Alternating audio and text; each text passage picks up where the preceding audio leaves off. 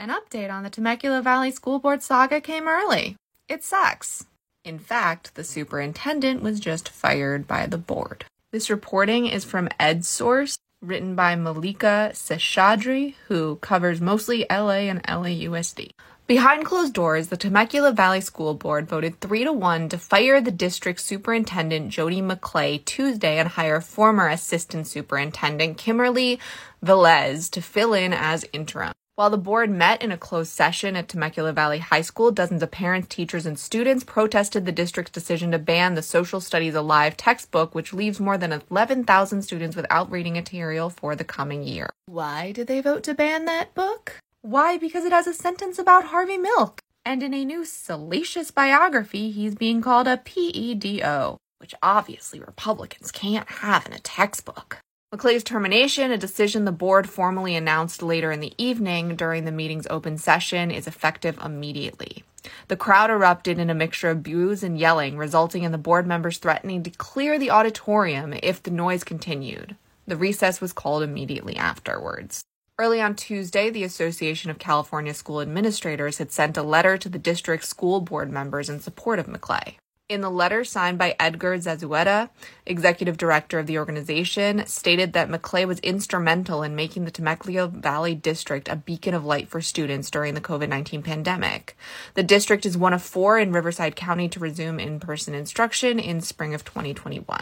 She has demonstrated a deep commitment to meeting the needs of all students and ensuring they have safe, supportive learning environment, the letter stated. Dr. McClay's focus on innovation, collaboration, and community engagement has been instrumental in driving positive outcomes for students and improving the lives of families in Temecula. In the afternoon, police arrived at the high school and patrolled the entrance to the parking lot, which was quick to fill. To the right of the entrance, dozens of protesters gathered wearing shirts that read, "Leave our kids alone." The books that are being bought are changing the whole way they're learning how to do simple things like their ABCs and math, said Rich Handy, a demonstrator who said he was connected to the California Republican Assembly. Parents should have more say. On the other side, Pride activists were waving flags and calling for more inclusive curricula.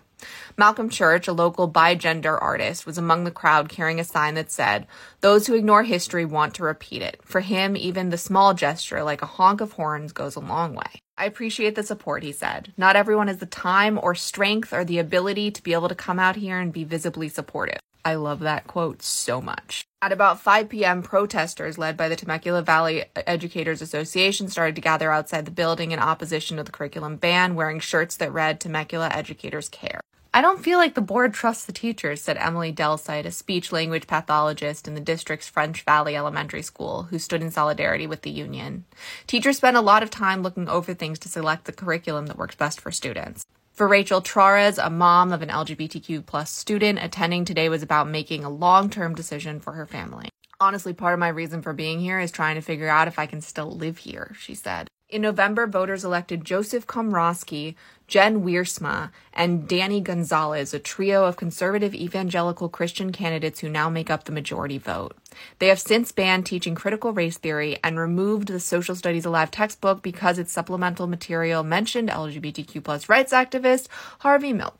Governor Gavin Newsom and California Attorney General Rob Bonta have demanded that the board explain its decision to ban the textbook, stressing the importance of a curriculum that reflects our diversity, state, and nation.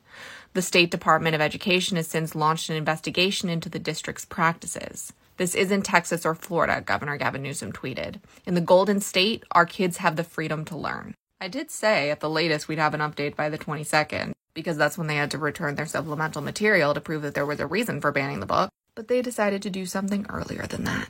As always, I will keep you posted on all future updates, and hopefully this is another video that makes you realize how important voting is. Those 3 school board members got in office because of voter apathy. There is no voter suppression in California. There is voter apathy and there is voter disenfranchisement. But every single person in this school district got a sample ballot sent to their house and the ballot itself, because that's the case with every single person in California. Please register to vote if you're not already, especially if you live in this school district. Every single election and every single vote matters. And when you don't vote, this is what happens. I'll keep you updated as we know more. Short Cast Club